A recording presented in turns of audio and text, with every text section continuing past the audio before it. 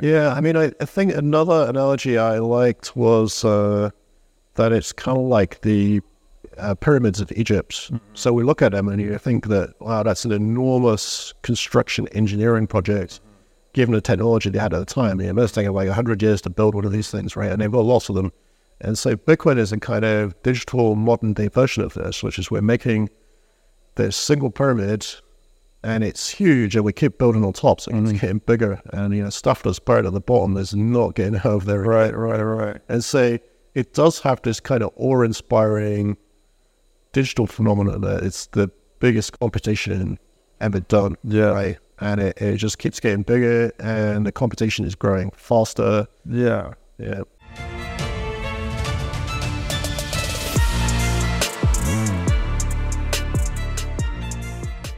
Hey everybody, welcome to the What is Money Show. I am thrilled to have you here joining me on my mission to help shine light on the corruption of money. Now, if this is your first time listening to the What is Money Show, I strongly recommend that you go back to episodes 1 through 9 first, which lays a lot of the groundwork for many of the concepts that we explore on the show. These first 9 episodes are my series with Michael Saylor, and thousands of people have told me that this is the best podcast series they've ever heard, hands down, and that it was instrumental to their understanding of money and Bitcoin. So if you're looking to start a deep dive into the nature of money, I don't think there's any place better that you can start other than episode 1 of this show. Now, a little bit about this show and how it makes money. The What is Money Show is 100% sponsor based. So all of our revenues are derived from direct sponsorships. And I strive to be very selective about the sponsors that I work with, specifically only using sponsors that I use personally, and also choosing sponsors that have values which are well aligned to the values expressed on this show, such as freedom, education, self-sovereignty, etc. So what I'm going to do now is a few ad reads right at the top of the show, and then I'll do a few more ad reads in the middle. And I hope you'll take the time to listen to them, as again, these are hand-selected sponsors, and I think you'll like what they have to offer. Today's podcast is brought to you by Wolf's Clothing. Wolf is the first startup accelerator dedicated exclusively to the Bitcoin Lightning Network. 4 times per year, Wolf brings teams from around the world to New York City to work with like-minded entrepreneurs, pushing the boundaries of what's possible with Bitcoin and Lightning. The program is designed to help early-stage companies achieve product-market fit, develop their brand, secure early-stage funding, and grow businesses that help fuel the global adoption of Bitcoin. So go to wolfnyc.com to learn more about the program or apply. Again, that's Wolf NYC, WOLFNYC.com. Adam back. Welcome to the What is Money Show. Oh, thanks for having me on. Great to have you here. Second time you've been on the show. I know you appeared once with Jason Lowry. Yeah, that's right. Yeah, second time. A solo episode, though. Glad to be doing it in person. We're here at Riga, the Bitcoin Baltic Honey Badger Conference, I think is the name of it. Sitting in this interrogation room turned podcast studio. So, by way of quick introduction, you're the CEO and co-founder of Blockstream, and you recently were getting a lot of attention for a bet you made, betting that I think Bitcoin breaks $100,000 USD price point before the next halving, which is scheduled or approximately going to be end of March 2024? Yeah, April, March 2024. Yeah. So what's going on there? Why the bet, and who's the bet with, and what's the motivation for it? So we were just, there was just some Twitter discussion about, where Bitcoin price is going, when, and I, just looking at sort of price trajectory in history between halvings, we're at an unusual point where Bitcoin is lower than it would be in terms of, comparisons between 2 cycles. Mm-hmm. And I think that is because of a lot of external factors, the COVID, the quantitative easing, supply chain disruption, Ukraine war impact on power costs, and a number of DeFi failures and altcoin failures, and the sort of contagion between leverage between different kind of crypto hedge funds like Three Arrows Capital and companies that ended up doing unsecured lending between themselves. Like it caused a lot of failure, and the mainstream media's understanding of the space is simplified. So they'll just take one bit of bad news, like some kind of crypto hedge fund fails, and they'll translate that into Bitcoin has a problem. It's not really related, but nevertheless the market reacts because the average person listens to the mainstream media who typically has a confused viewpoint. So in any case, I would say absolutely, that string of bad news, which is kind of, to my view, misunderstood and overplayed in terms of its impact on Bitcoin price. Bitcoin should be at a higher level now. And so, people are, when they're expecting it, they're sort of thinking, well, the bull market is done for this cycle, and now we wait until after the halving. Mm-hmm. Historically, the price has picked up. People assume because of the effect of the halving, the amount of new coins coming on the market per day is cut in half, and therefore supply is restricted. If the demand stays the same, it will throw things off the balance and push the price up, and that has tended to have an effect 6 to 9 months after the halving. So people are kind of looking at that, and I'm saying, well, we should already be over 100,000 apart from all this drama. So, I think there's a reasonable expectation that we could get to 100,000 before the halving and maybe go a lot higher after that. So it was that discussion, and somebody, chimed in on Twitter saying, well, let's bet on it. So I said, okay, how much would you like to bet? And he said 1 million sats. So I said, fine, done. And so we set the time limit at the halving itself. So it is the halving, or is the end of March, or? So initially it was like end of March, but I was like, well, no, actually I meant the halving. Can we change it to the halving? That was the kind of point of the discussion. Like, got it. And so I've thought about this too, because typically, doesn't Bitcoin usually get back to its prior all-time high price around the halving? And then it peaks, like you said, 6 to 9 months after the halving is kind of the historic trend. Yeah, something like that. But I mean, I think, also historically, Bitcoin, before 2021 had never gone below the 200-week moving average. And during the COVID periods, the price went below that, which is kind of, news, and it's even slightly below it now. And so I'd say that we're out of the normal range due to, a compounding bunch of factors affecting price. Yeah. Would you expect, I've thought about this for a while too, that if that pattern persists, that the halving sort of demarcates a bull run, like 6 to 9 months in advance, if that pattern continues to repeat, don't people just start front running that at some point, and it becomes kind of a self-fulfilling prophecy? Yeah, it's a good question. I think there's some debate about the efficient market hypothesis and whether the halving should be priced in. And I think one argument for why it might not be priced in is the volatility. So one argument, my argument is, well, look, all of the Bitcoin money, i.e. the US dollar liquidity of people interested in Bitcoin, it's already deployed. People tend to get very all in, right? So they don't have spare dollars to, buy more and sell them again after a price increase. They don't really want to take leverage because it's dangerous. So they don't have the capacity to take this. And so the only people who could take it are outside money, who don't really know or care about Bitcoin, but could see a kind of arbitrage opportunity. And firstly, Bitcoin is probably pretty esoteric to them. But secondly, it's, if you accept this trend, which they may be skeptical of, you've got to absorb a lot of volatility. Right, so if you see something that has 80% per year volatility, and you take an arbitrage, that's a really high risk perception. So for Bitcoiners, it's okay because you're like, oh, it'll be fine in the long term. But I think it's very hard for an outsider to take. Whereas in a normal kind of pricing in scenario, let's say a government announces they're going to slash the tax on rental property, for landlords renting properties. That's going to have an immediate effect on the property market because it's a very stable, relatively stable market. You've got a date, you can calculate the economic effect on the profitability. It will be priced. Because it's low vol. Maybe priced in the next day, right? Yeah. The world. Yeah. You've also got sort of, analysts and some professional money managers that will figure out and put a lot of money on what they think is the correct pricing. So that kind of investor is missing from the Bitcoin space mostly in today. Yeah, so maybe over time we'd start to see that.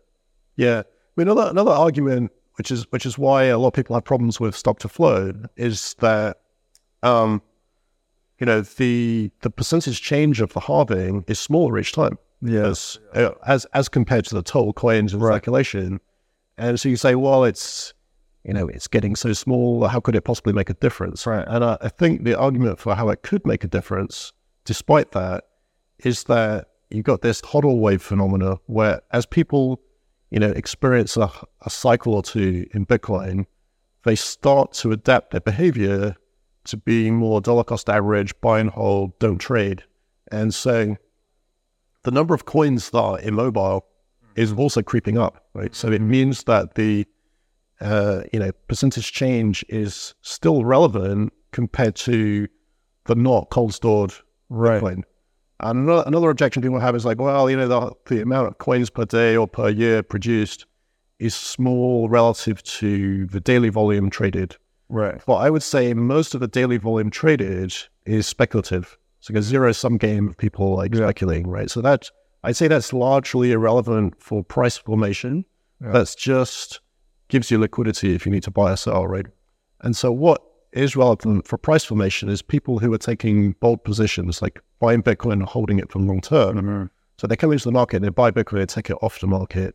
And so if you look at that activity, proportion of market action that is dollar cost averaging, you compare that to, the halving effect, then it's significant again. So from that point of view, it could perpetuate because as each 4 years passes, more coins got taken off the market as people adapt to dollar cost averaging.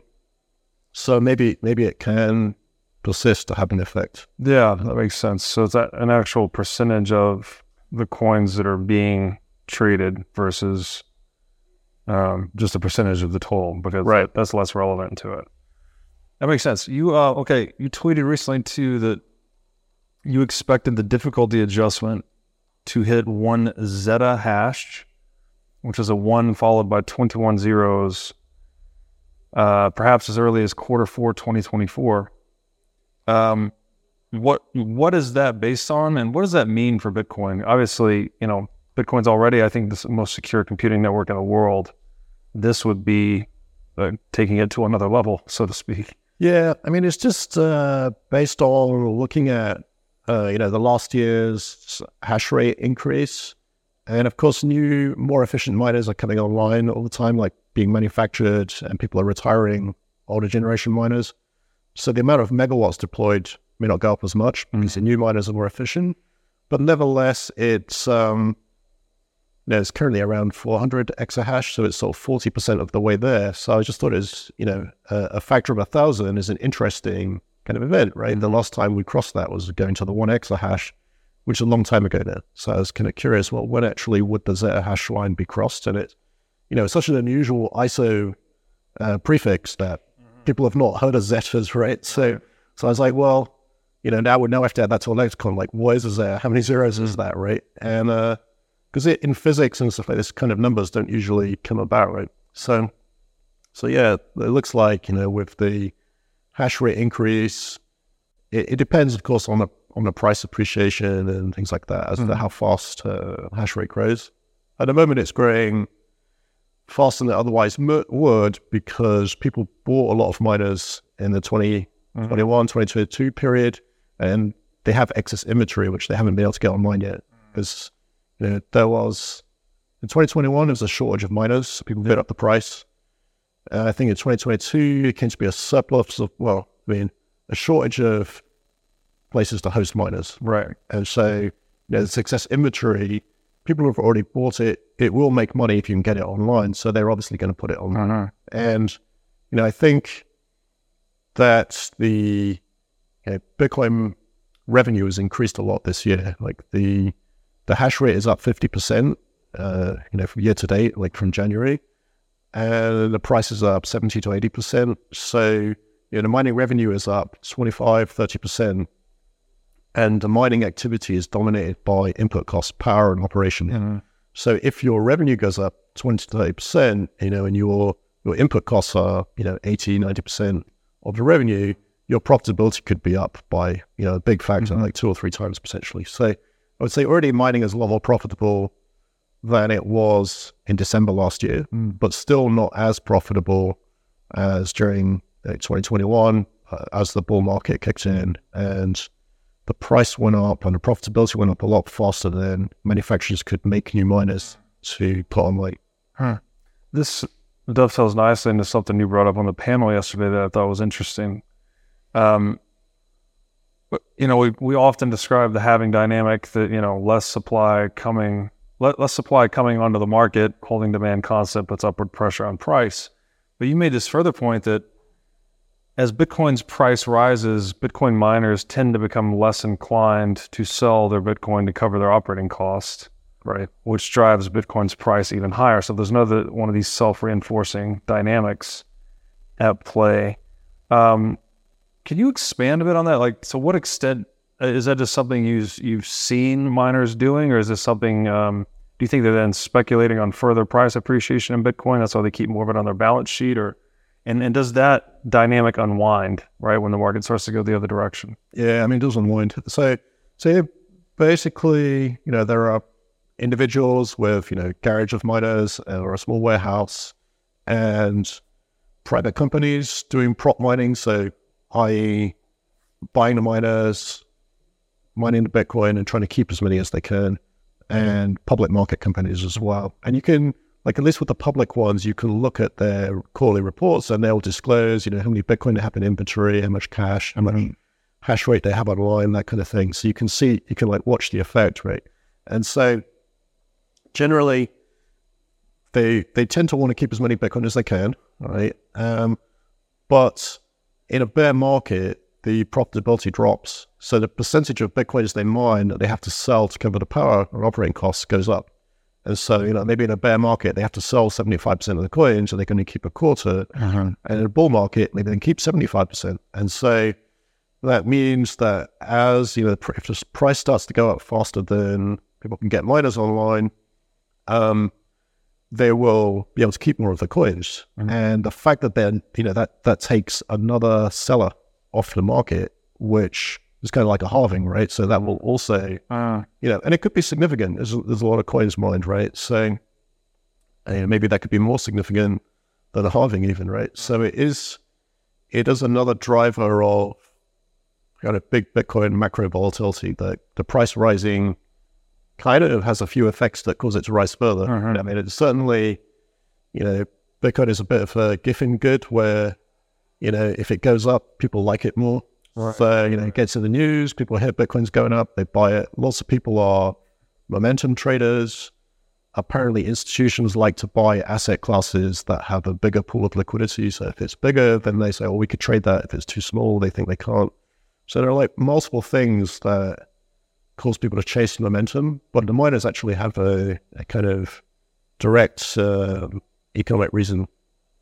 And then when that price, so say we get a bull market peak and Bitcoin's price starts to reverse, the miners then start to liquidate that inventory they've accumulated, and does that then suppress price down more quickly?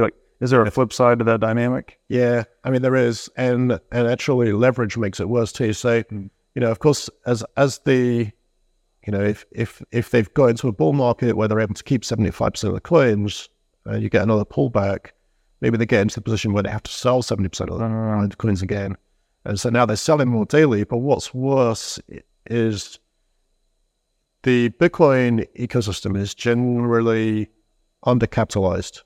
So, a company like Tesla or Ford or Sony, anybody making physical goods, they have very deep pools of liquidity where they can raise corporate bonds to, in a Bitcoin example, build miners, build power infrastructure, build inventory, and Bitcoin doesn't have that. And so, they could, when people see a gap in the market that, mining has become very profitable and they don't have the cash liquidity, they'll borrow it. And they don't like selling Bitcoin, so they borrow it against Bitcoin at high interest rates because it's a novel market, or they borrow it against the ASICs themselves and things like that.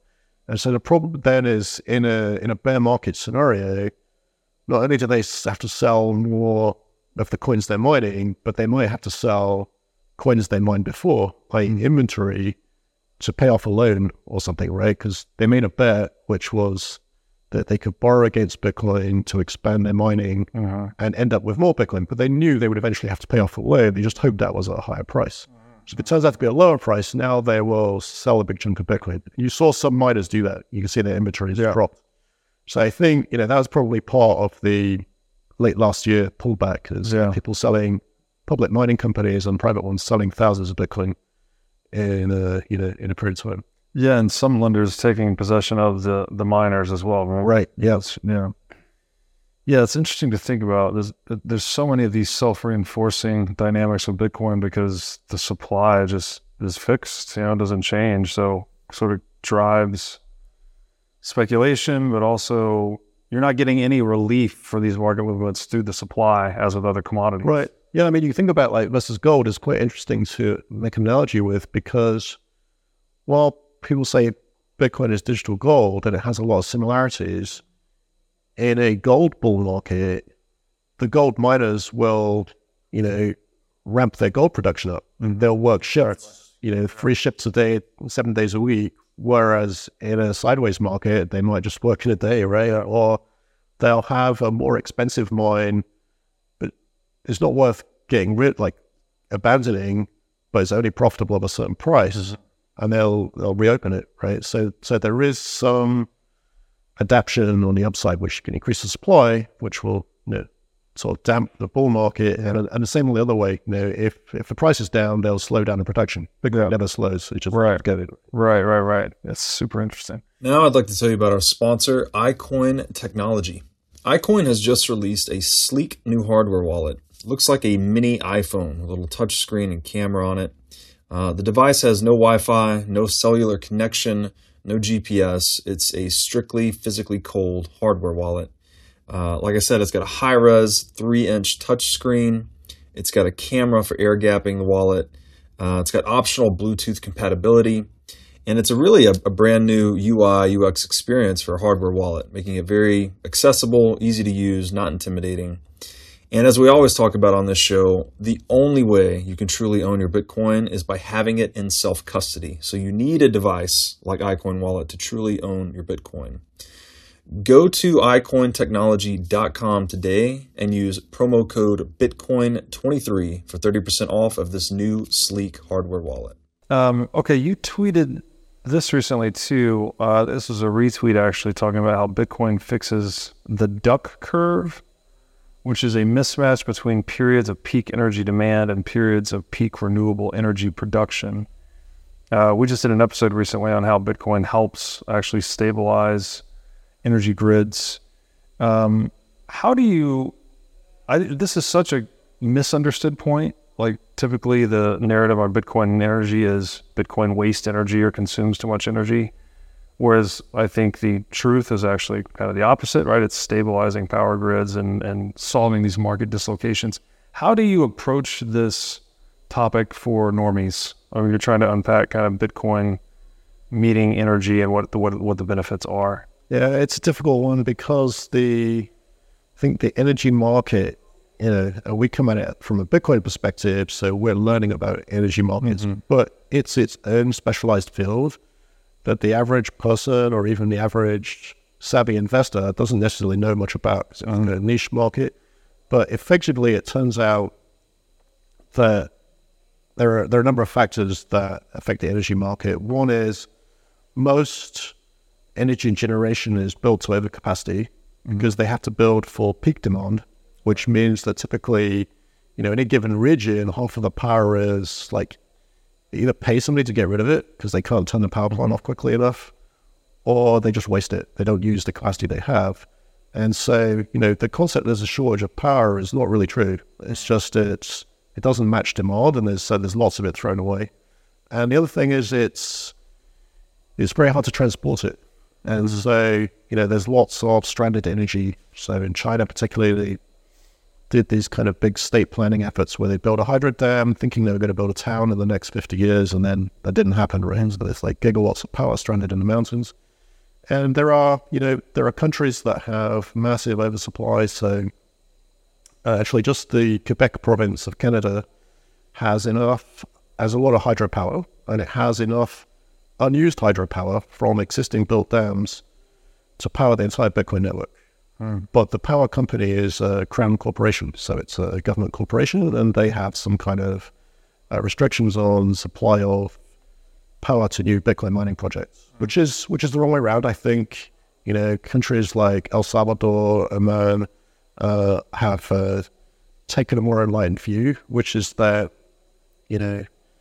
originally we had the gold as a global standard, and then with the discovery of petroleum and oil and black gold, and so that countries with that natural resource seized the opportunity and were able to kind of transform their prominence in the world. And so I think there's an opportunity for that with digital gold, which is a natural resource, is abundant, cheap power. And so, countries that seize that opportunity can, and hold on to it and go for it, for a decade or two, could really change things for themselves. I think there's a real prospect that, if El Salvador, proceeds with this kind of $1 billion state mining project, and if you look at, Bitcoin price history, how many Bitcoin they could mine, within a decade, they could potentially change their kind of per capita wealth to be on par with a major European country from being an emerging market country. So it's really possible for countries that seize on a new wave, a new innovation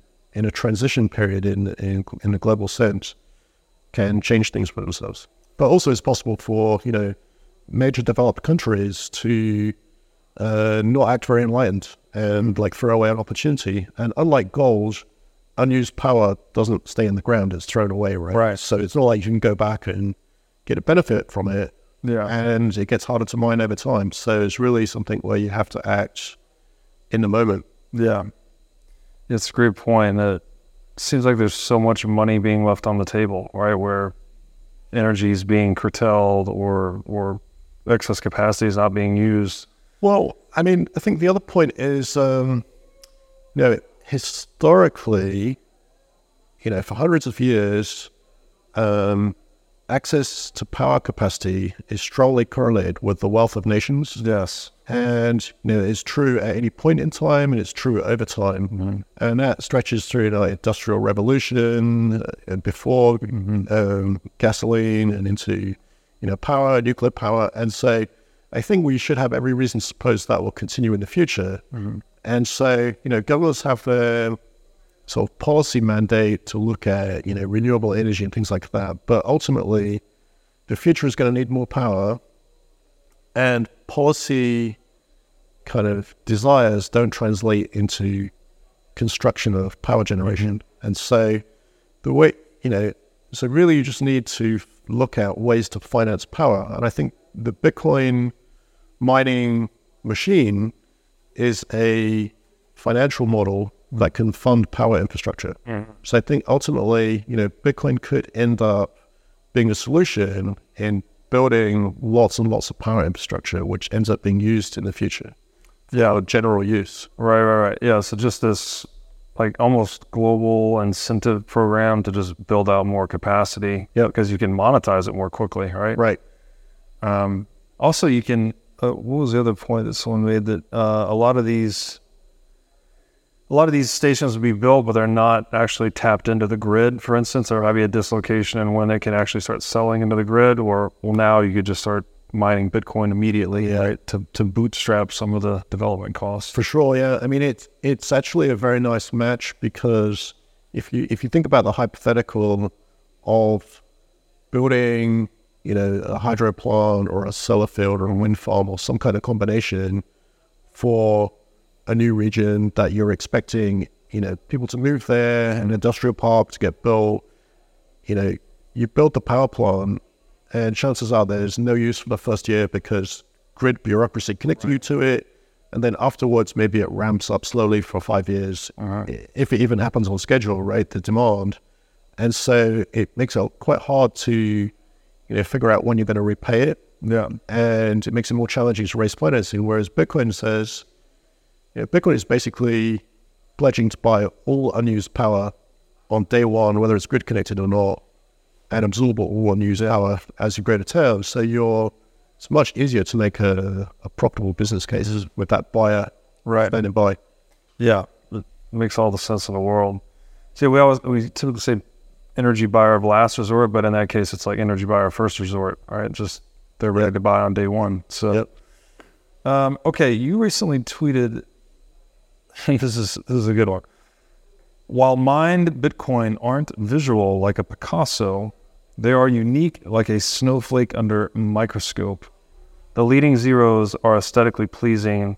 The statistical improbability, the thermodynamic cost of finding them. It's like computational art, a digital, unique, rare diamond to marvel at, unquote. Yeah. One of your more philosophical tweets, which I really enjoyed.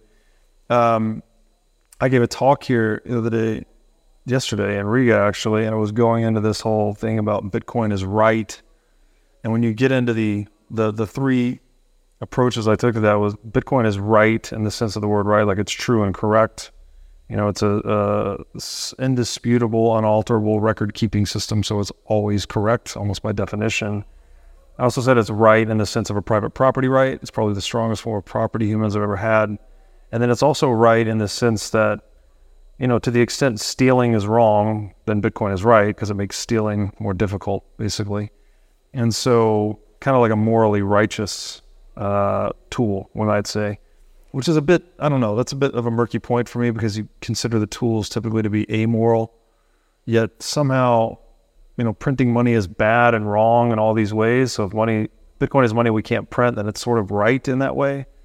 I don't know, so kind of wrestling with that one. But anyways, when you get into the etymology of the word right, you find this Proto-Indo-European word. Actually, I'm sorry, it's a Sanskrit word, Rita, R-T-A.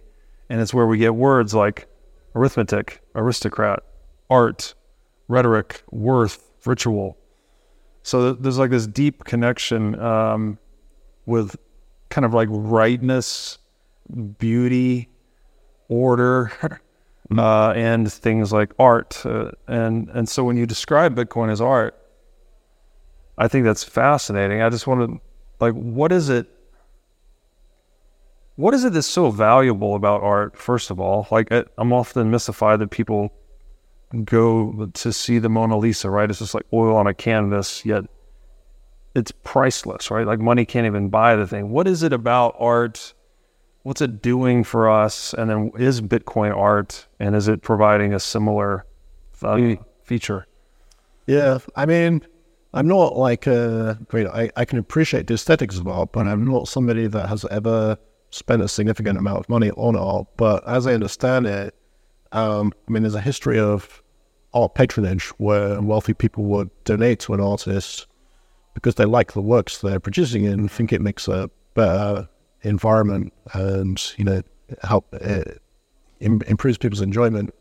But so I guess the presumably what drives that kind of art when it's resold is scarcity and authenticity kind of thing, right? And so those famous Renaissance painters, the art pieces are generally sold and have a huge price appreciation after the person's deceased because they know that's scarce, right? Right.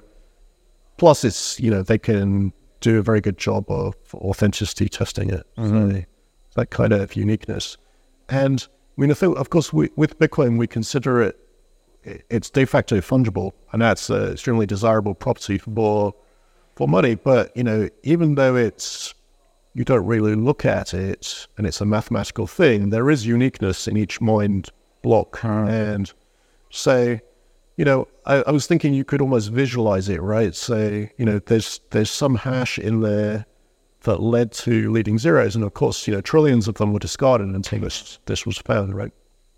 And so, a loose analogy is like maybe diamonds or something. So I think there's, it's basically formed when there's extremely high pressure to create them. They're relatively rare because of the conditions or something, but they're sort of still relatively unique patterns, right? And so Bitcoin technically also has this uniqueness of the block that mined it, and of course, actually, people tend to think of older blocks as like more mysterious or interesting because there's less known about their early history. But actually, the more recent ones have a lot more work involved. So in terms of the sheer impressiveness of the amount of computation that went into creating that, actually the most recent ones are the most impressive. And it's a kind of convention that we treat, old ones that were, by today's standard, extremely cheap to mine as financially equivalent to the expensive to mine ones. So yeah, I mean, so I was thinking it could be interesting, and this was a concept going back to kind of the fingerprints or checksums. So some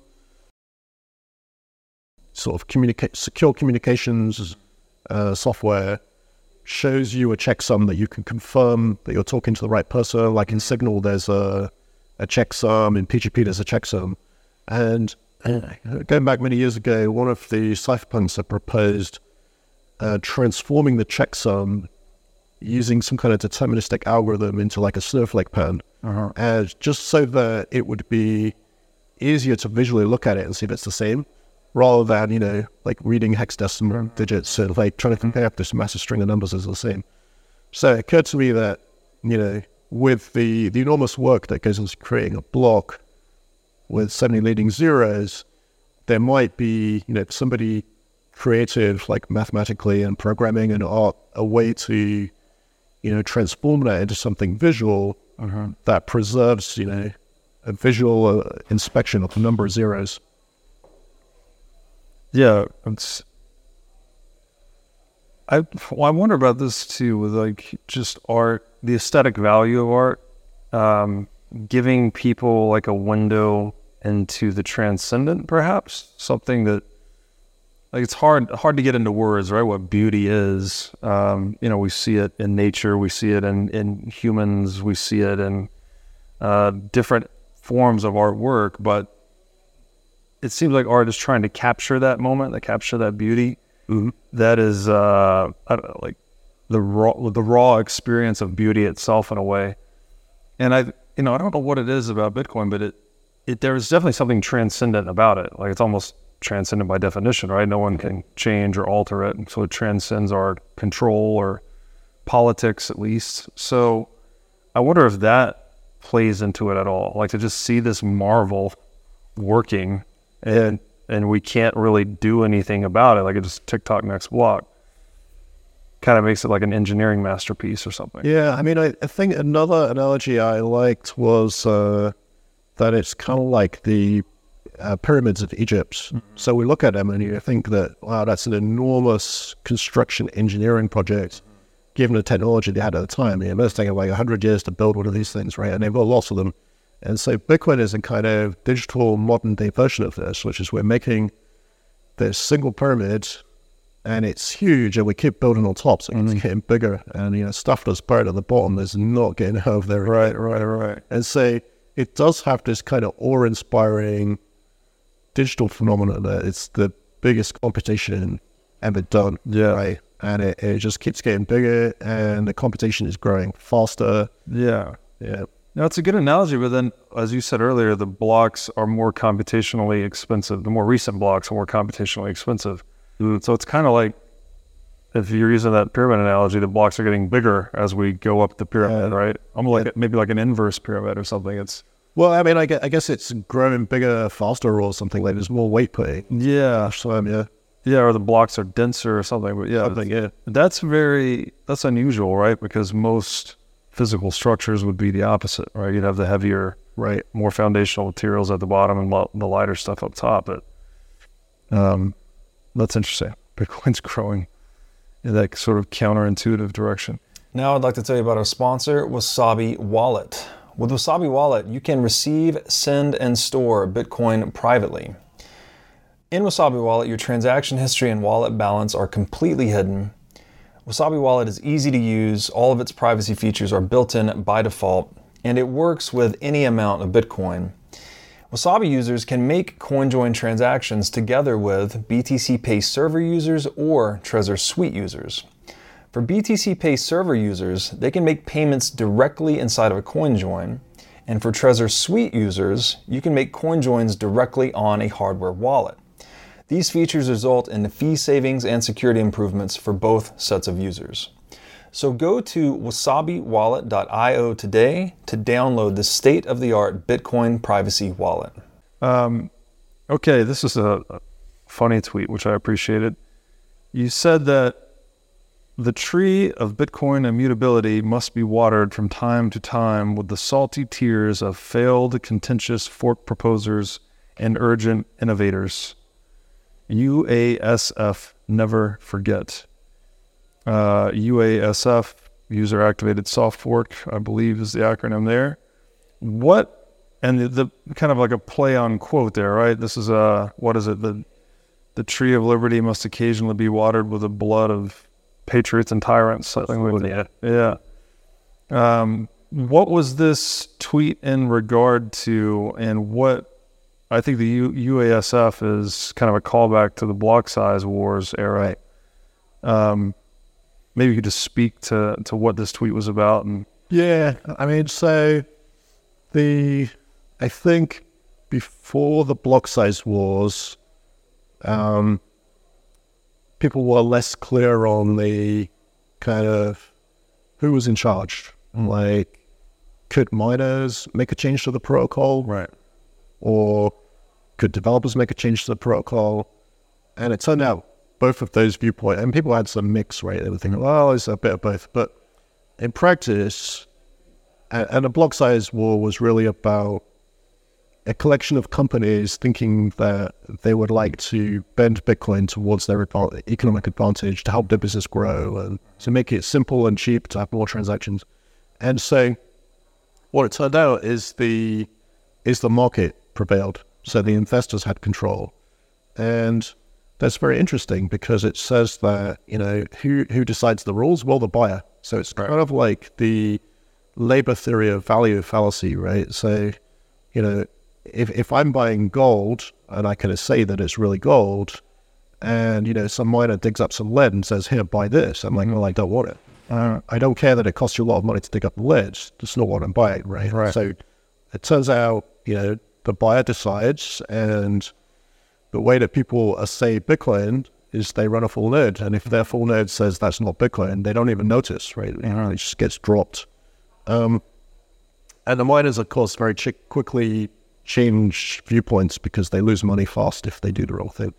And so what actually, the UASF was a situation related to that where some of the miners, I think, maybe not from their own volition, but because other companies tried to lobby them, tried to block a soft fork as a kind of power play or veto, right? So the SegWit soft fork. And so UASF was the users said, no, we want the soft fork and we're going to activate it at this height. And, you better follow along or you'll fork yourself off the network. And, everything fell into place, right? Yeah. So I think that it's easy, sadly, it seems possible for people to forget lessons of history. And, there's a tendency amongst innovators to want to improve things and change things, which is fine if there's consensus for it. But if there's no consensus for it, then the way Bitcoin works is things stay the same by default. And, when some people see that momentum that Bitcoin is immutable and it will just keep the same way unless everybody opts in, it's typically an opt-in change, right? So you don't have to use it if you don't want it. But also Bitcoin doesn't even tend to want to accept opt-in changes unless everybody likes it. Right. And so some people, when faced with that reality, get frustrated and go back to the, well, let's lobby the miners to do it anyway kind of thing, right? And so there was a bit of that stuff brewing. So that was what caused me to sort of connect those two quotes together to say, because it really is the case that everybody I mean, it's a curious phenomenon. It goes back to what you were saying about truth, right? Which is, Bitcoin doesn't care. It's a mathematical artifact that is completely unsympathetic. So, unlike the Bitcoin Genesis block quote about moral hazard and quantitative easing, you can't plead with the Bitcoin network. It's just going to keep mining blocks. You're like, oh, that was a mistake. I want to undo that transaction. It just keeps mining. Or I want to change Bitcoin. It doesn't care. And the economy of all the investors, they just want to, preserve their spending power and keep the Bitcoin properties. So there've been lots of cases where people, often well-meaning, have come and tried to change Bitcoin in their view for the better. But, if there wasn't widespread consensus for it, they've tended to, kind of get disillusioned, or some people calm down. They say, "Oh, I'm sorry, I didn't understand. Right, let's be more patient." And some people just rage quit when that happens. So, it depends on the personalities, but basically, anybody who went up against Bitcoin and tried to fight the momentum lost. Yeah, that's just such a great point. And again, I told you I've just been getting through that book, The Block Size War, recently, and it's such a good book. And there was to echo your point, there was no one knew who controlled Bitcoin, or no one knew what would happen basically in the event of a fork, right? And so it reminds me of that old saying that in theory there's no difference between theory and practice, but in practice there is. Everyone was kind of looking like, well, is it the miners or is it the developers? But really it was this kind of non-mining node that really kind of chose ultimately. Yeah. And so it's interesting, we had to go through that it's almost like Bitcoin had to learn about itself, how it really works in a way, at least from the community aspect, the community standpoint. Is that something we're going to go through again? Do you think we go through another block size war? Will it be will it be a privacy war? Will it be something else? Do you see more contentious splits on the horizon for Bitcoin in the near or distant future? I was hoping not, in the sense that I think everybody, whichever viewpoint they had coming in, learned something from that. Yeah. And the fact that we've seen it happen once before and what determinatively resolved it changes the game theory of what will be tried in the future. Because people are going to say, well, we're not going to try that because look how that worked out. Yeah. Right. And so before they tried it because they mistakenly thought it would work, they lobbied the miners and that didn't work. So they're probably not going to try that again. Or so you would hope, right? Unless people have short memories and they think, they're going to try it again. So I hope they don't try it again, because it was, both a risky period, at least in the moment, because you weren't 100% sure how it would resolve, but also extremely bullish moment because it showed that Bitcoin's immutability was much more mathematically guaranteed than was understood before. And so you see people that, even joined Bitcoin afterwards, like Michael Saylor, talk enthusiastically about a historical event to say, well, that was really the thing that cemented Bitcoin's mathematical immutability. And so, I think that's a good thing.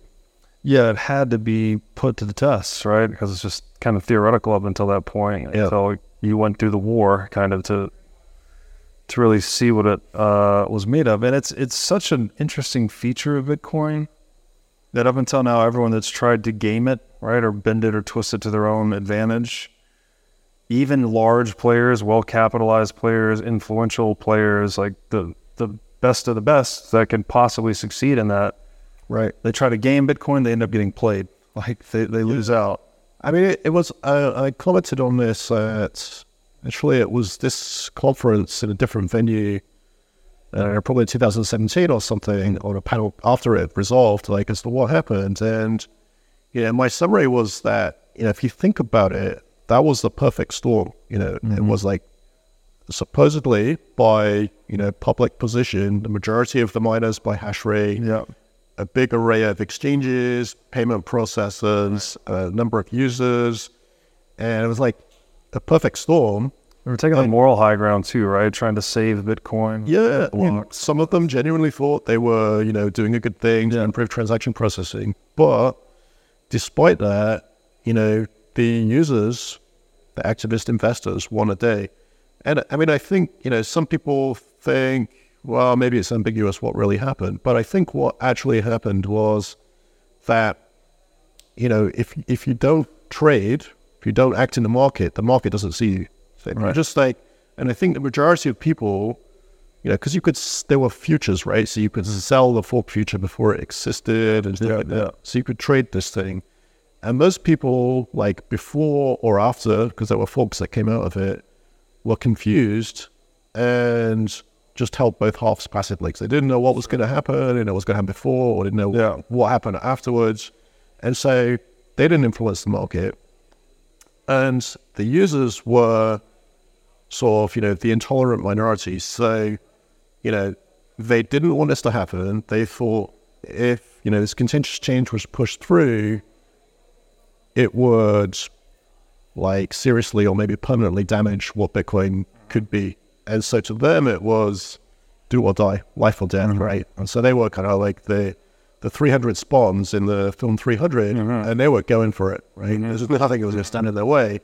And the people that wanted to do this for like, business reasons, they wanted it, but not that badly. They didn't want to die for it, right? Right. And so, they didn't trade it because they're worried about losing money. Yeah. And so, the fork future was 10-1 against this big array of forces, right? Because the guys that really felt strongly about it went for it. Like they sold, everything, right? And they shorted it and all this kind of stuff. And of course, after it just continued, right? So it was 10-1. Now, like 10% of Bitcoin's price, and it's 1%, and now it's like 0.1%. So really, really interesting. But I think it's probably somewhat common, like more common than people suppose, about what decides complex issues in society is that most people don't really know what's going on, or they don't care, and they just wait to see what the result is. Some people care a bit for like an economic reason, but some people really care. And it's people that really care that are going to make the decision because nobody else is, right? They're not deciding, they're observing, or they're mildly care, but not enough. And so the person with conviction. So Vijay Boy actually said some quote, like when the, forget the exact words, but basically, we should pull it up when we could cut it in. This is about like the intransigent minority. Well, it's like when the non-committed meet on the field of battle, but it was such a good thing that... This is something, this is why you're looking that up. I mean, this is something the author Taleb wrote about. He calls it the minority rule. That we see these obstinate or intransigent minorities often driving big outsized social movements and changes. And so it was interesting to see that occur in Bitcoin as well. Also, while you're looking that up, another just question that kept eating me in the back of my mind as I'm getting through that book was it ever actually about block size? Yeah, I mean, that's a good question because I think in some ways it was more about bypassing the consensus process than the payload itself. So even if the payload, the feature that was proposed would have been like relatively harmless or like acceptable, the fact that somebody would try to force it on people, like push a change, would undermine the immutability. So here we go. So he said this, I think in 2017, like when the two armies meet in the field of battle, the pragmatists are always going to flee from their adversary with conviction. And so, if you think about markets as, a kind of economic battlefield, I think that's what happened, right? That the Bitcoiners were really, the people that had a strong view that changing, like eroding the change process assurance that be no changes without consensus, thought that was the end of Bitcoin and they really cared about Bitcoin. Right. So they were, fighting that thing to the death. And the other people, like most people, were not active in the markets. They didn't understand. And the other players were kind of mild, right? They were like, it was a nice to have, or it would help their business. So ultimately, if they could see that there was going to be some kind of, destructive outcome, they kind of backed off, right? They're like, well, okay, if they feel that strongly, we'll give up. Yeah, right. Yeah, this is reminds me of Sun Tzu in The Art of War. This is something like when you have enemy cornered, like don't press them because they have nothing to lose, right? They'll fight you to the death basically, and that's kind of like the value of Bitcoin maximalists in a way. It's like they're so much life energy invested in this thing, and to preserve the immutability properties of it is to defend what it is.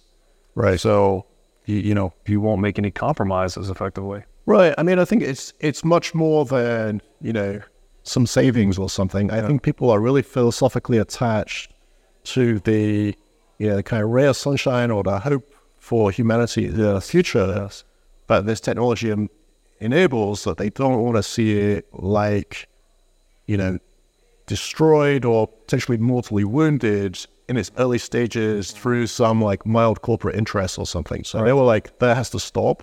Yeah. And it has to stop right now, because if we destroy this now, society destroys this now, is maybe not repairable. I know we lose this hope. So they really meant to like mess it up.